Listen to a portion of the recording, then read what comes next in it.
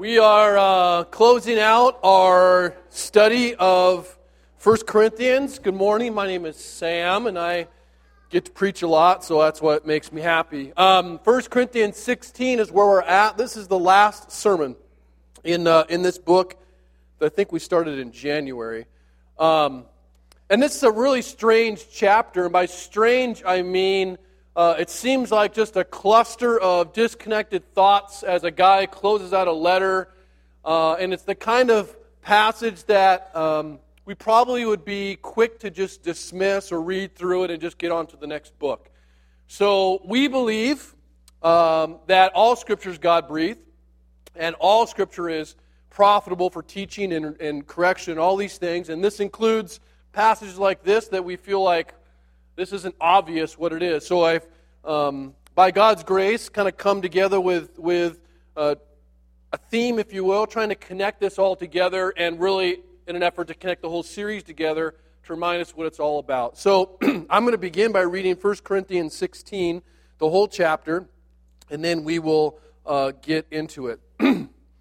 So 1 Corinthians 16, if you don't know where that is, go to the New Testament, Matthew, Mark, Luke, John. That is the basically Gospels, the story of Jesus' life, and then the very ends of those are the death and resurrection. Then we have Acts, which is the story of the church. Acts 18 is the story of Corinth that we're reading about. Romans is a big book of theology. And then we have the letter to the Corinthians, the first letter to the Corinthians. Here we go. 1 Corinthians 16 says this, "Now concerning the collection for the saints. As I directed the church of Galatia, so you also are to do. On the first day of every week, each of you is to put something aside and store it up as he may prosper, so that there will be no collecting when I come. And when I arrive, I will send those whom you accredit by letter to carry your gift to Jerusalem. If it seems advisable that I should go also, they will accompany me. I will visit you after passing through Macedonia, for I intend to pass through Macedonia. Perhaps I'll stay with you or even spend the winter, so that you may help me on my journey wherever I go. For I do not want to see you now just in passing. I hope to spend some time with you, if the Lord permits. But I'll stay in Ephesus until Pentecost, for a wide door for effective work has opened to me, and there are many adversaries. When Timothy comes, see that you put him at ease among you, for he is doing the work of the Lord as I am. So let no one despise him. Help him on his way in peace, and he may return to me. I am expecting him with the brothers. And now concerning our brother Apollos, I strongly urged him to visit you with the other brothers, but it was not at all his will to come now. He will come when he has opportunity. Be watchful, stand firm in the faith, act like men, be strong. Let all that you do be done in love. And now I urge you, brothers, you know that the household of Stephanas were the first converts in Achaia, and that they have devoted themselves to the service of the saints. So be subject to such as these, and to every fellow worker and laborer.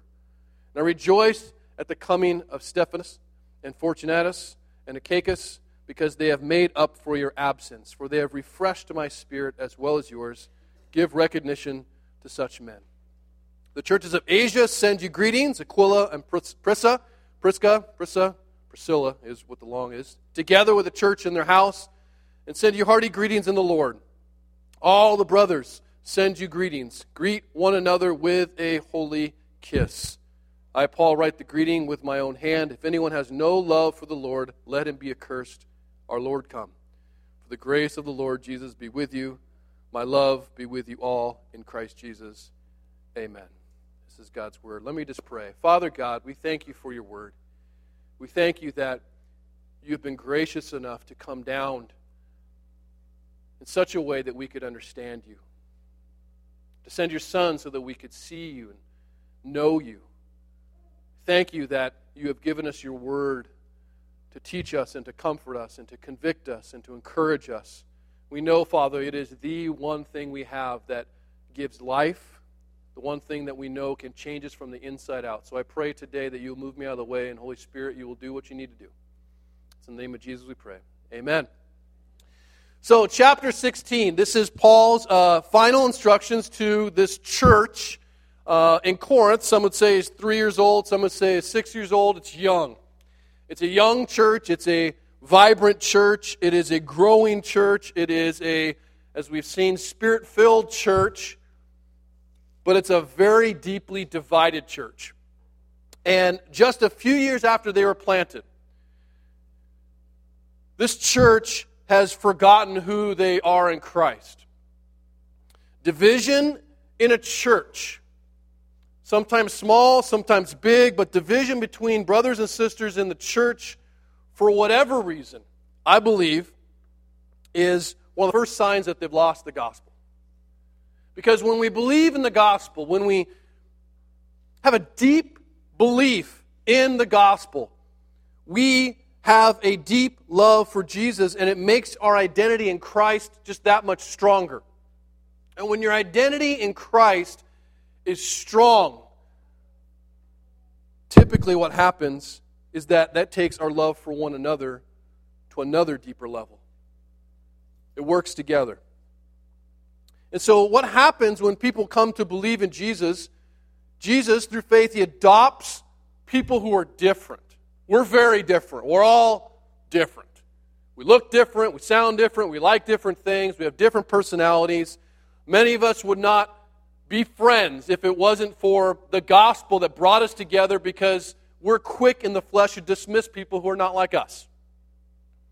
But by grace, He adopts different children together into one family where each individual, as we come together into this one family, surrenders basically their own desires, and they yield their own needs to the needs of others, and they contribute their own talents and skills and money towards fulfilling this one mission to the glory of Jesus.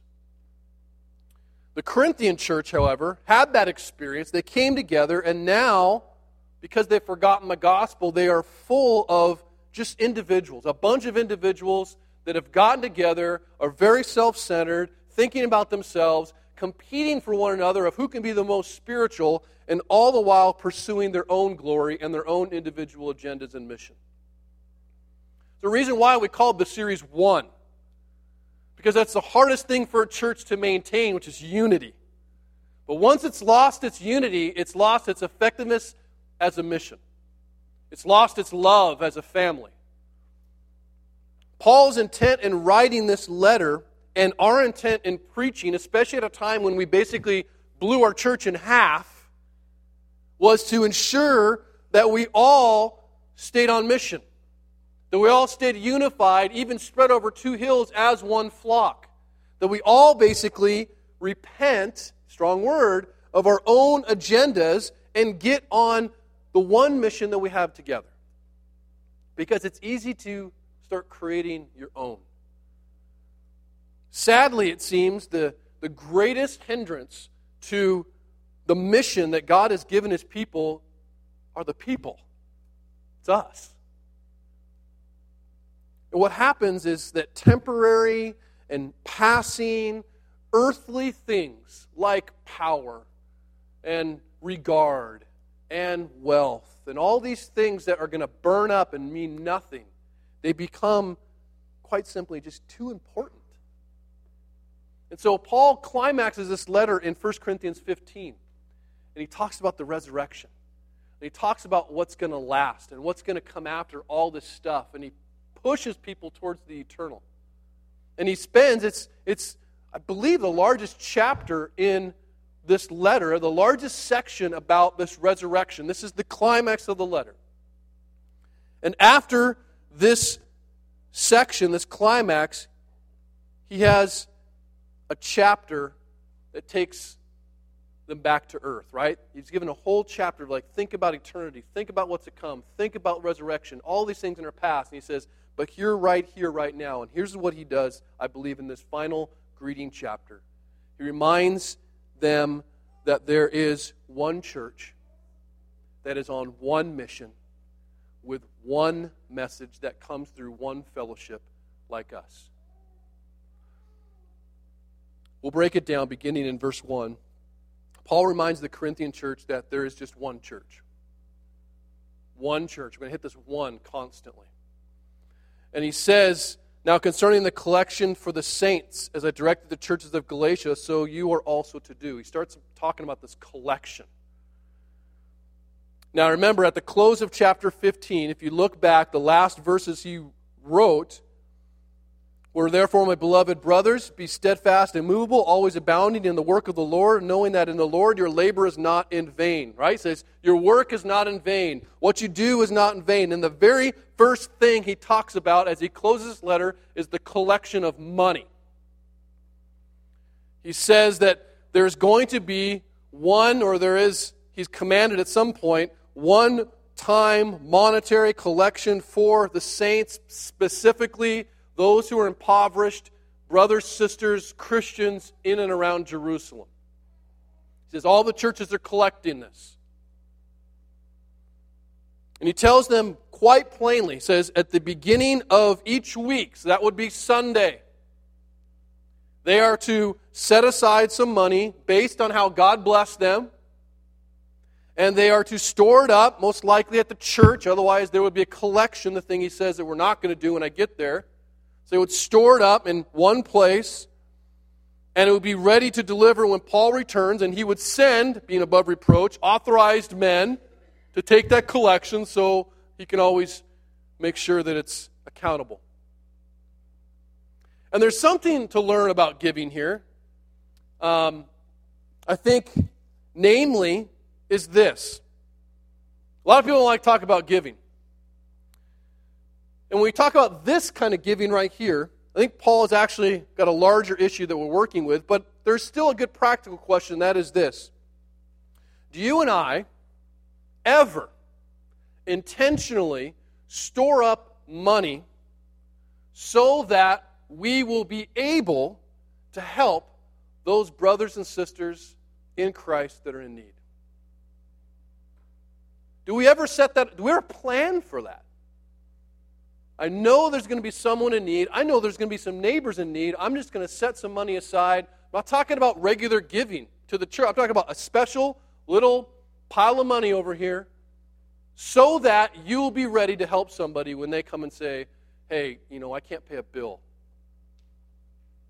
We get calls all the time as a church. Help people often. We don't even tell everyone about what we do, paying people's rent, buying them food. Know that your giving is helping that.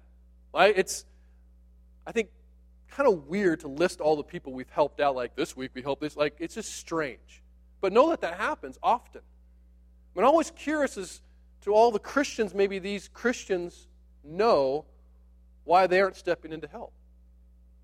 So there's something to learn that. And unfortunately, though, this passage that we just read about these first 4 verses is usually used as a springboard to talk about tithing.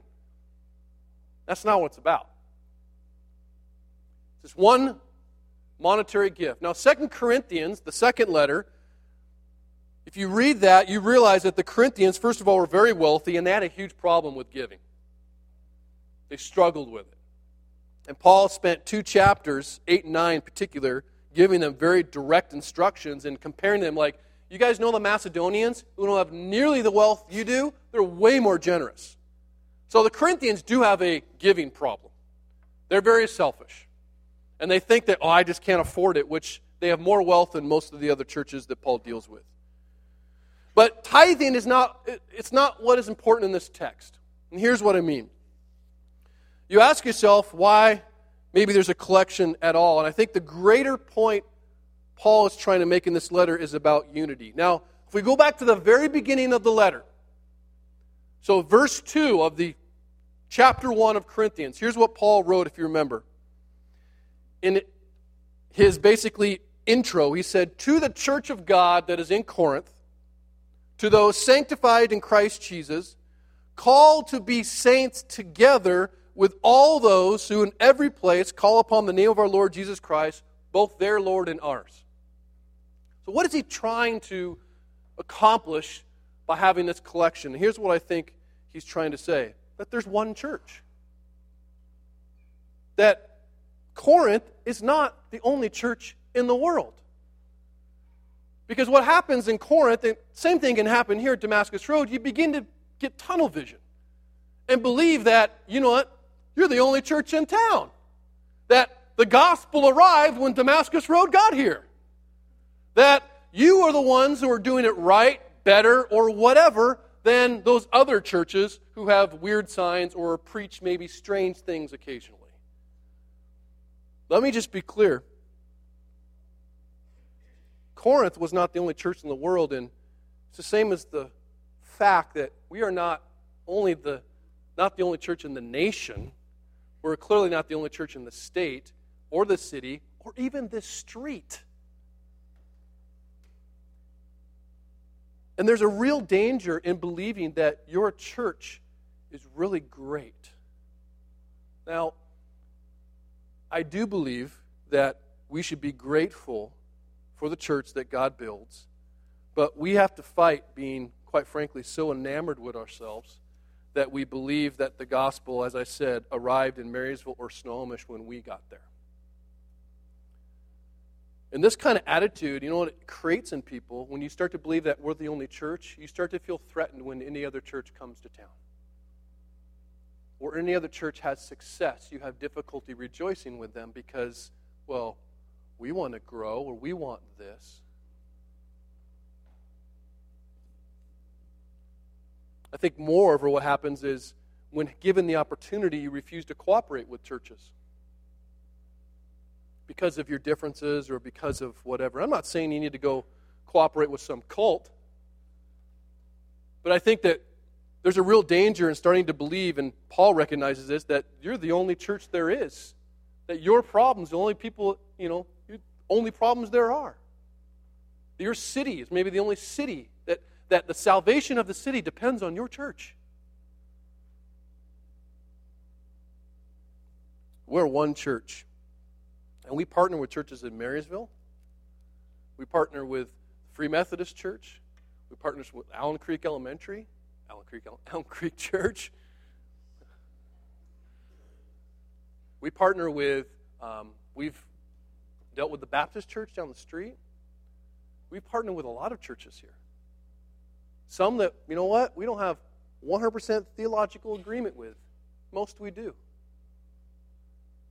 We partner with churches called, within our network, we have a network called Three Strand. Seed Community Church is down in Linwood. Communion Church, what we planted. Briar Church, which is in Briar. Port Gardner Church, which is in Everett. Oikos Church, which is in Bellingham. There's King's Cross Church, which is in Juanita. And we cooperate intentionally, and we give to one another, and we receive from one another, and we pray for one another, keep one another accountable. Why? Because we know we're not the only church. And it's important for us to cooperate. And so, many of you, guess what, have come from other churches. And I'm not suggesting that's a bad thing. Without question, I am 100% glad you're here. And I hope that you will become part of our family and not just a spectator watching us, because we're kind of weird, so we don't need to be weird with us. But I will say this. I would encourage you right now in your seat to pray for that church you came from. You think about doing that? Pray for the church that you left, whether that be local or far away. Even that church that hurt you. That church that you just kind of outgrew. Whatever the reason was, that church you came from, when was the last time you prayed for them? I'm going to take an opportunity right now to pray for some of the churches in our city and around. And you might be surprised who I pray for. Because you begin to believe that you're the only church and you're in some way in competition with one another. Maybe you don't. Guess what? I have. I'll confess that. So I'm going to take this opportunity to pray for some of the churches. I won't name them all. But as I do, why don't you pray for the church in your own seat there that you came from? To remind ourselves that we're one church. And one church isn't one in mind. In many ways, it's action. So that if a church is in need, guess what? We should be stepping up to help them. Let me just pray briefly.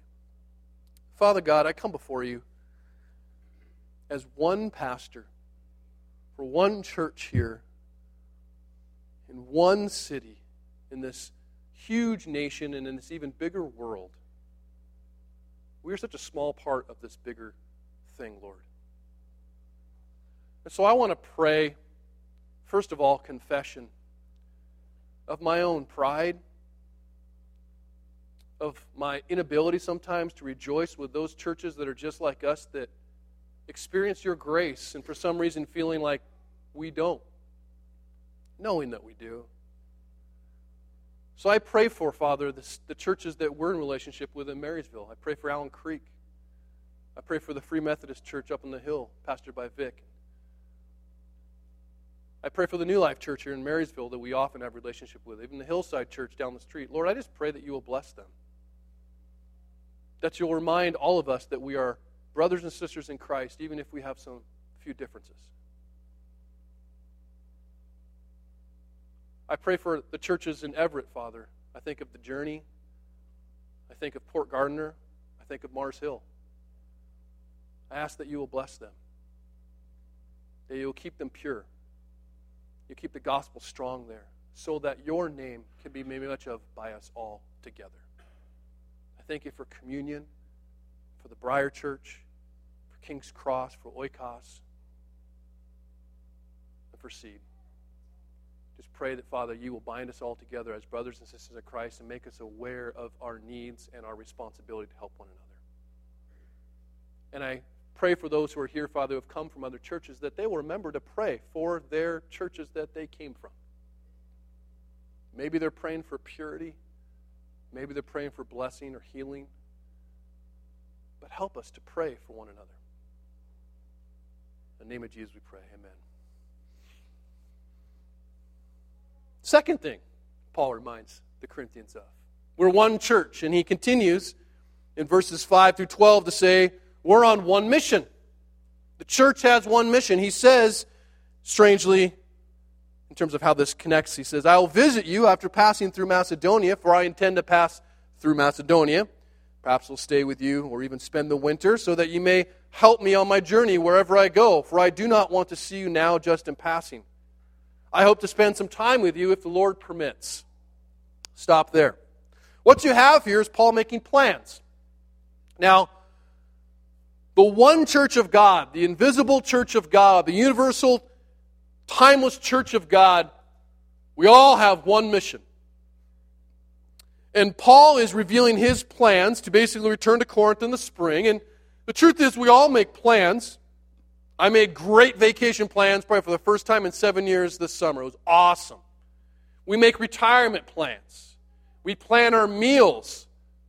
We plan weddings. We plan our careers. We make daily plans of what we're going to do all the time. And as we see Paul making plans, I believe we need to understand that out of all the things we can do, out of all the missions that we have, a mission to retire, a mission to raise a family, we as individuals, as families, and as a church have to plan for mission.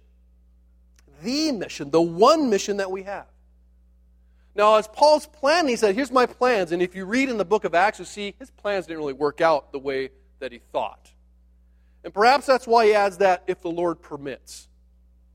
Because we are to make plans, but guess what? We are to hold them in somewhat of a loose hand, because God changes our plans at times.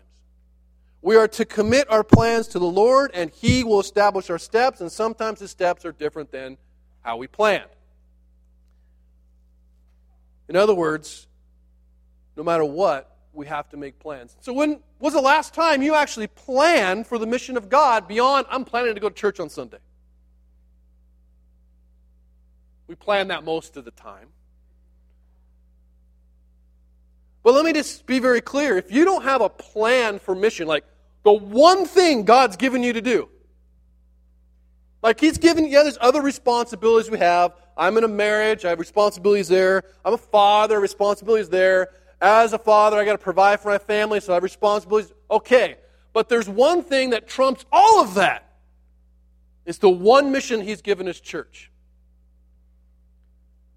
And if you don't have a plan for mission, guess what? You're not thinking about mission.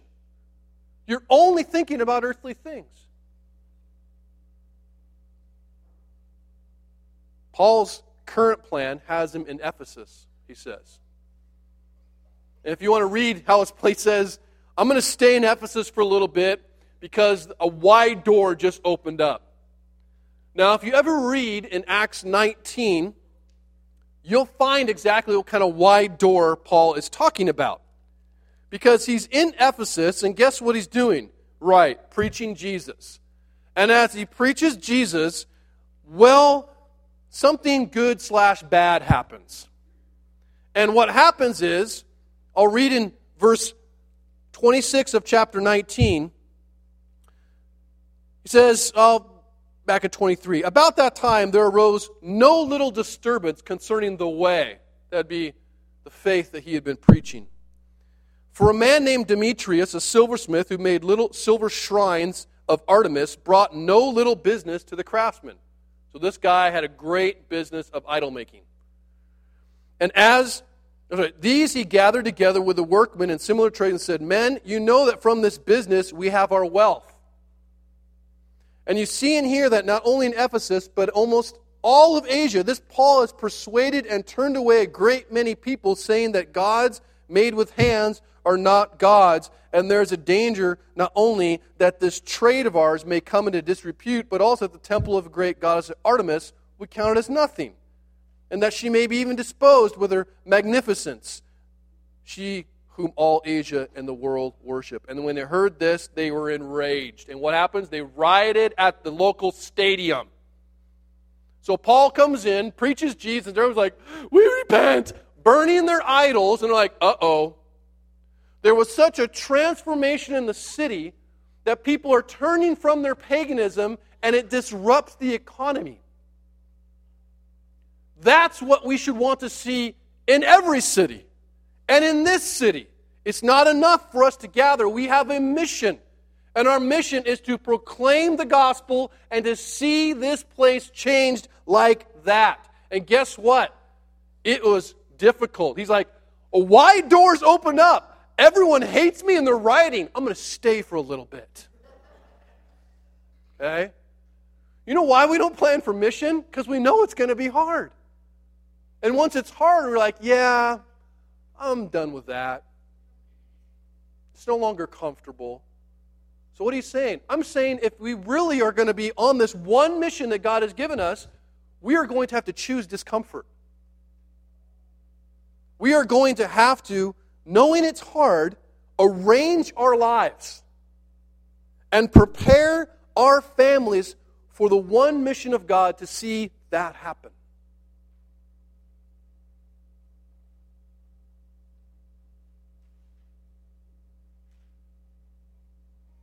God has also, as Paul writes, given the church leaders to equip to complete this one mission. And I think this is really interesting and maybe disturbing. Paul says, I'm planning to come. I want to come to Corinth. Now, mind you, Corinthians kind of want Paul to come. They kind of don't. Who do they really want to come? Apollos. Apollos is our man, Paul. I mean, you're a good writer and stuff. We like you. But Apollos, man, that guy can preach. Bring him here. Team Apollos all the way. So Paul says, well, I'm going to come. And they'll be like, that's fine, I guess. And Paul says, look, I know you guys wanted Apollos to come, and I talked to him. And guess what? He don't want to come. Can you guess why? He's like, I ain't touching that with a 10-foot pole. I don't want to be involved in that. So Paul says, I'm going to send my boy Timothy. Now, my boy, he's probably like 32, 33, so he's not really a boy. However, it's interesting that Paul says, right? He's like a little worried for Timothy. He's like, when he comes, don't despise him. Make him feel welcome. Paul's a little fearful that he is not going to be made welcome. That he's not going to be respected. That he's like, junior varsity C team. Like, whatever, Timothy's here. Woohoo, when's Apollos coming? And this should honestly cause us all to question, because this is God's mission. And God puts the leaders that are going to be there. God calls them.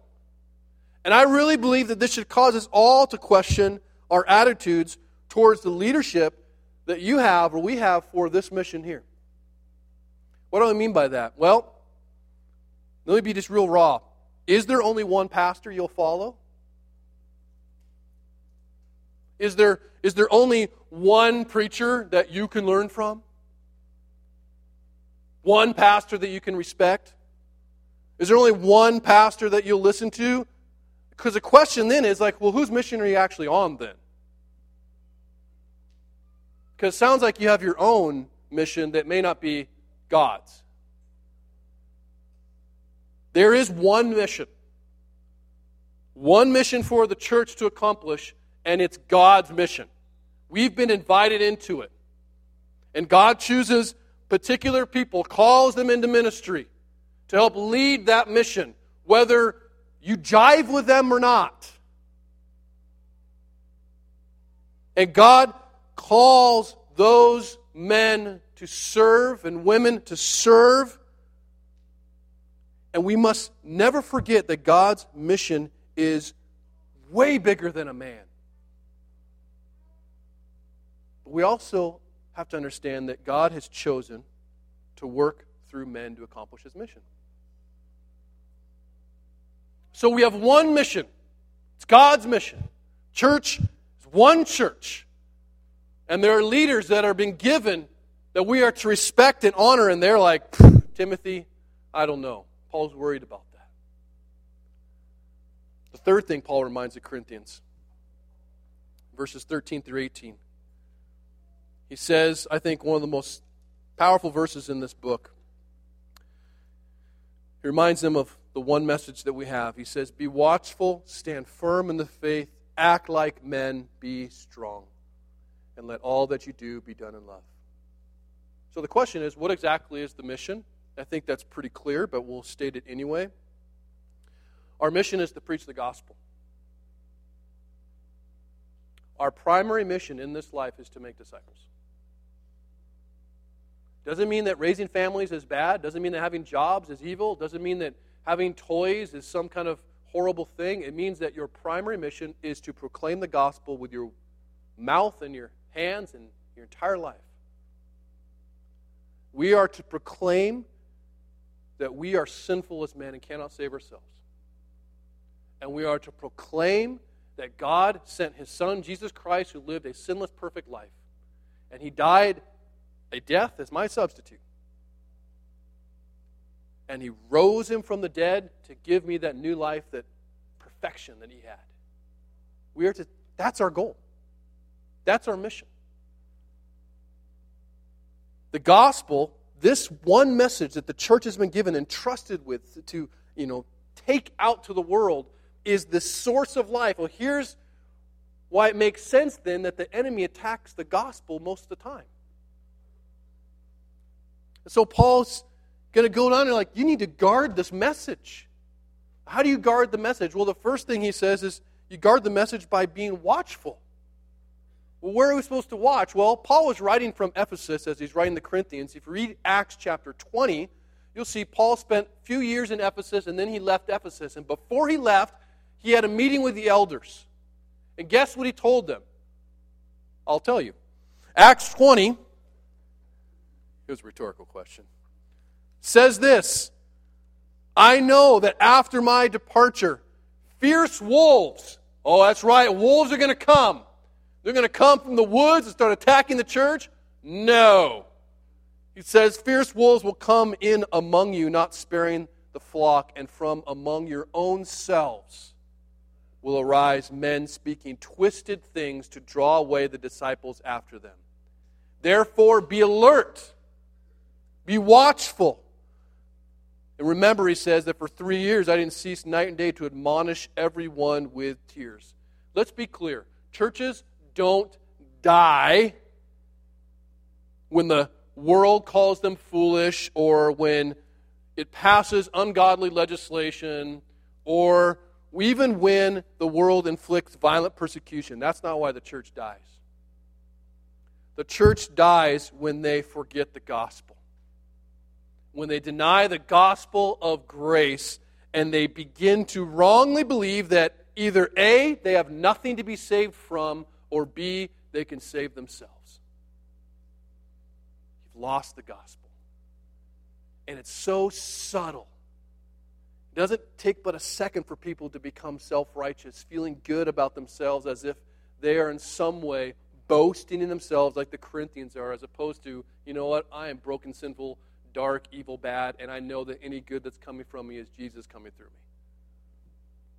It also doesn't take much for us to forget the gospel so that when we do screw up in life and we feel like just pure snarf, yeah, that's a bad thing.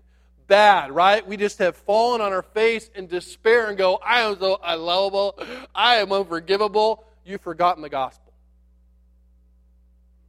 You should not despair. You should boast in the cross in your brokenness, and you should boast in the cross in your, quote, success. We need to be aware, watchful. You wonder maybe why we always talk about the gospel. We're always preaching the gospel, because we are always forgetting the gospel. Let me give you a real personal example. Recently, I sat down with two brothers in my fight club. Love these guys. And we're talking about prayer. And I said, you know, my prayer life stinks. I can't believe the pastor said that. Well, accept it. Now, I was like, I didn't like it. I was like, it felt empty, whatever. And then I said, you know what? And I'm starting to feel guilty. What do you mean? It's like, I feel like I don't pray long enough. They looked at me and said, dude. You know what they did? They preached me the gospel. He's like, do you think that God loves you more if you pray 15 minutes versus 5 minutes? Well, no. Do you really think that God sits and keeps track of what you're praying and loves you a little bit more if you pray? I mean, those kind of questions, you start going, I've forgotten the gospel. Because the gospel is supposed to drive you into relationship with God. I'm not supposed to make my own relationship, if that makes sense. If I pray, I'll be in good relationship with God. No, I'm in such awesome relationship with God, I just want to spend time with Him and pray. Those are two different motivations. But how subtle that is. How easily we fall into that. We've got to be watchful. Wasting time. Here we go. We guard the gospel by, what does he say? Standing firm in the faith. What does that mean? The gospel gives us a new permanent identity, so we have to fight finding that elsewhere.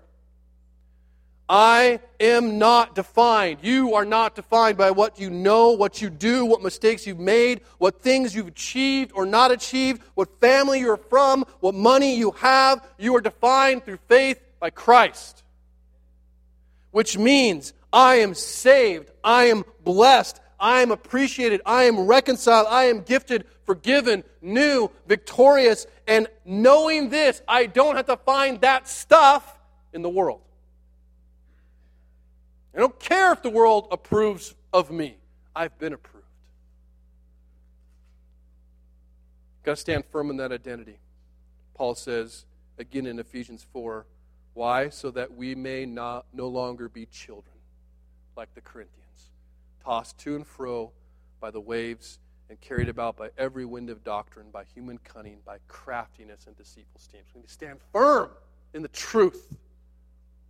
Because the accuser, the enemy, I should say, attacks two ways: temptations and accusations.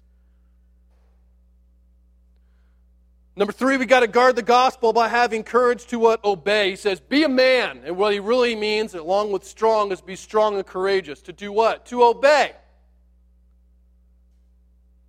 The message of grace doesn't kill obedience, it transforms it. What do you mean? Well, in Christ, I now obey with a very different motivation. Not to be accepted, but because I already am. And because God has adopted me, He is no longer this cruel boss I'm afraid is going to reject me or, quote, fire me into the fire.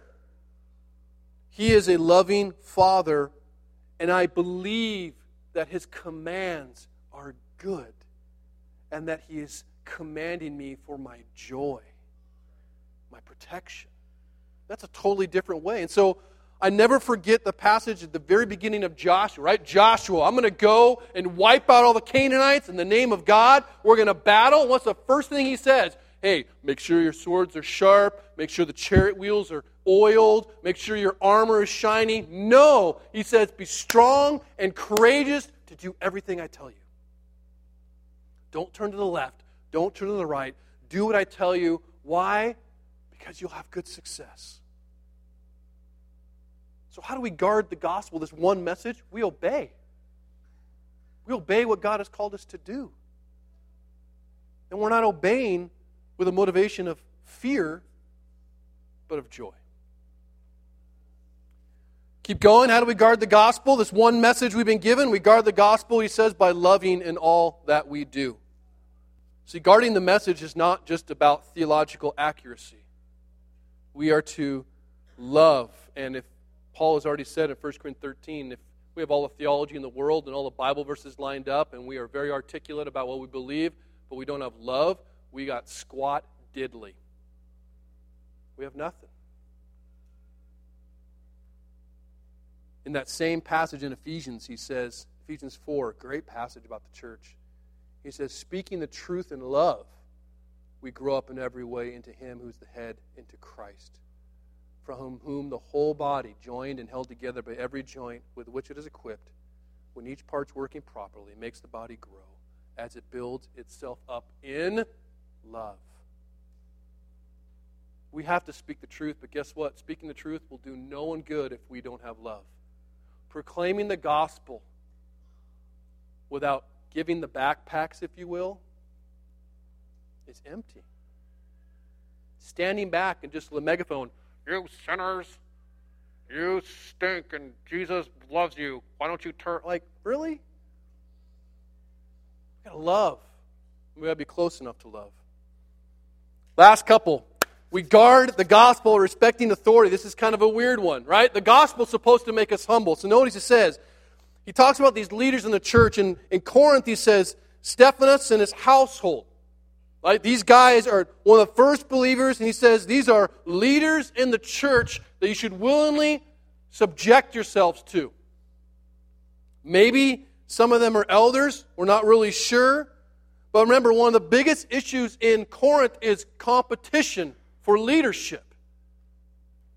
And so part of upholding the gospel is upholding God's authorities and submitting to those whom he's put in charge.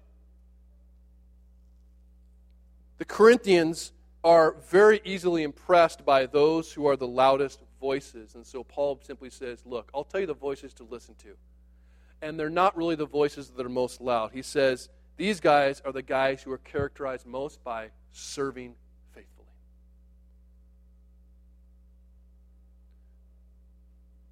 We submit to authorities. We respect authorities. But he also says something else that I think is one that I don't know if we're really good at. We guard the gospel, he says, by, I think, recognizing the laborers. He names these three guys. Stephanas is one, Fortunatus, and then Achaicus. So this is the group of guys that came and visited Paul. And they reported on the church. Right? They delivered the letter, and as they delivered the letter, they're like, you know what's really going on, Paul. And they gave him all this news that Paul basically spent more than half the letter addressing before he addressed their questions. So you can only imagine what the Corinthians think about these guys. What? Those stool pigeons? They went and told on us? Right? That's what they're maybe thinking. These guys hate us. These guys hate the church as opposed to brothers who truly love the church. Think about what these guys did, the risks they took of maybe not being liked. Paul's instructions to the Corinthians is this. He says, these guys who came, they refreshed me. They were a joy to have with me. And so when they come back, recognize them. Acknowledge them for doing something fantastic. For protecting, if not, the purity of the church. But think about this. These guys denied their own comfort and did what I would call the dirty work.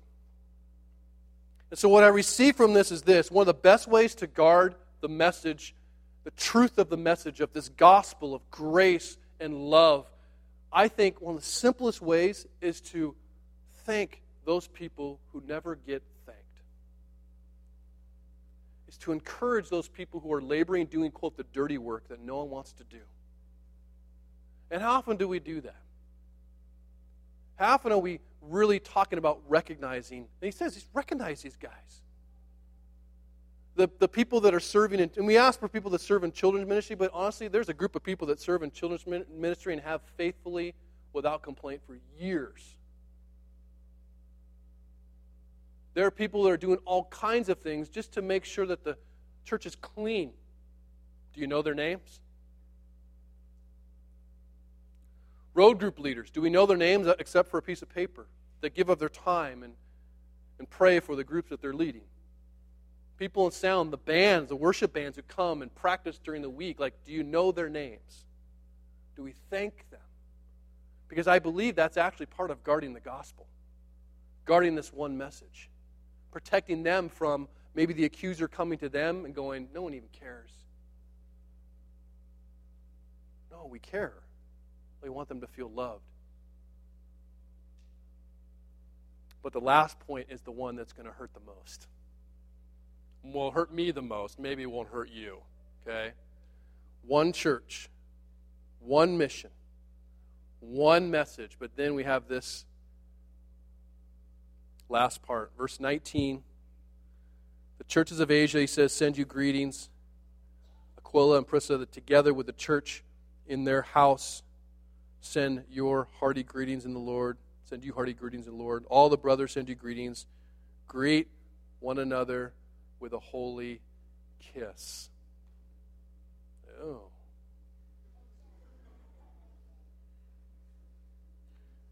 So we are called one church. Big C church, right? Big C church. One church. We have one mission that we're called on to.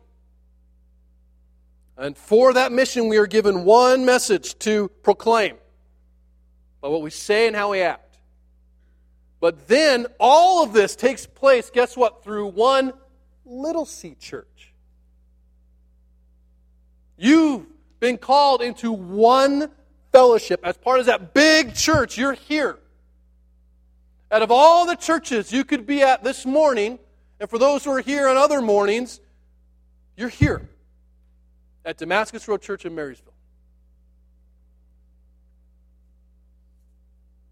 Paul ends this letter talking about greetings for all these people they know, people they don't know, but then he says, greet one another.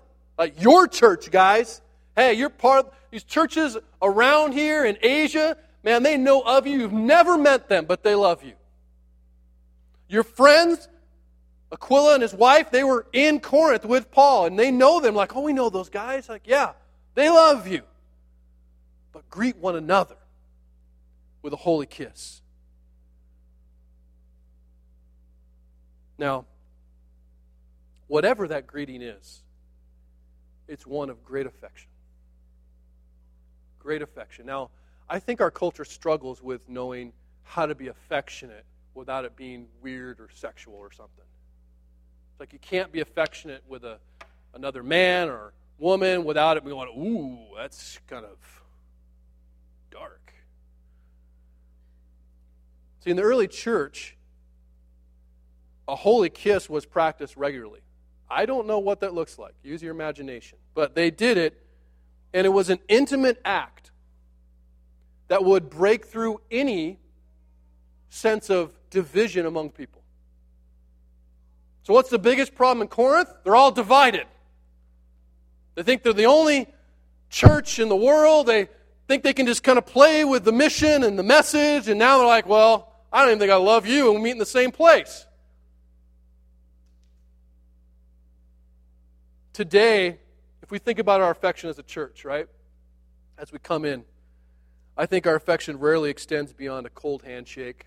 We do it. You have that lifeless hug, right? They're how you doing? Right? You know what I'm talking about. Guys are really good at that. Hey, I'm not really going to hug you. I'm just going to kind of slap your back. Or then, the worst affection one is just the nod. You see somebody? Right? You know what I'm talking about. There's no affection there. It's I would come and shake your hand. I just don't have the energy, so I'll just give you a nod. That's where we're at as a culture. Maybe we're there as a church, where we have a distance between us, where we would never be this affectionate. And so the question is not pragmatics. The question is, what do you mean by holy kiss? We're not European, right? good morning. It's not about pragmatics. It's about attitude. It's about attitude. Now think about this, right? How do you view this fellowship? Because it's the one you've been given. It's the one you've been called into. How do you view this fellowship? Is this a family? Is this truly family? I mean, do you have a desire? Do you really want to embrace one another in love in that sense? Do you think about the people who are here any other time than on Sunday if you happen to see them? I'll think of people randomly. I did it this week even, and I was like, man, I didn't see that guy. Just text them or call them and say, how you been? That's it. You'd be surprised how many people will say, no, that meant a lot to me. It's like, all I said was, how you doing? But I was thinking about it. I mean, what is our disposition towards one another? Are we willing to be that close? Can we be impartial in that sense? I mean, it was my idea, so I don't want to knock it, but when you get to the point of having to have a 60 seconds of awkward, maybe you've lost. Well, we need to have a fellowship time. I think it's fantastic. People, you talk like crazy. It's wonderful. Okay, I think it's awesome. But I think at some point you go, if we have to have that, have we lost in some sense this? The affection that's supposed to naturally be there? Like we're just so all over each other. Like, no, I can't have another 60 seconds because I just have had so much love today. I mean, honestly, my greatest hope is that when people come in here, they come into our church, that they are so overwhelmed with friendliness. And not in a weird way, right? You can fake it. You've been to churches where they're like, they're just this fakey. It's not that, but genuine. Even if it's not the new people, it's the old people. Like if I see Tony, I want to go, dude, and just love on him. And for him to not be weird, like, whoa, hey, huggy man, what are you doing, right? Back off. It's like we're brothers. Tony, we've been in the same church now for years. Some of you guys, we've been together for years. And the most we can get is a fist bump. Hey, how you doing? I don't want to get too close. Let's just touch knuckles. Right?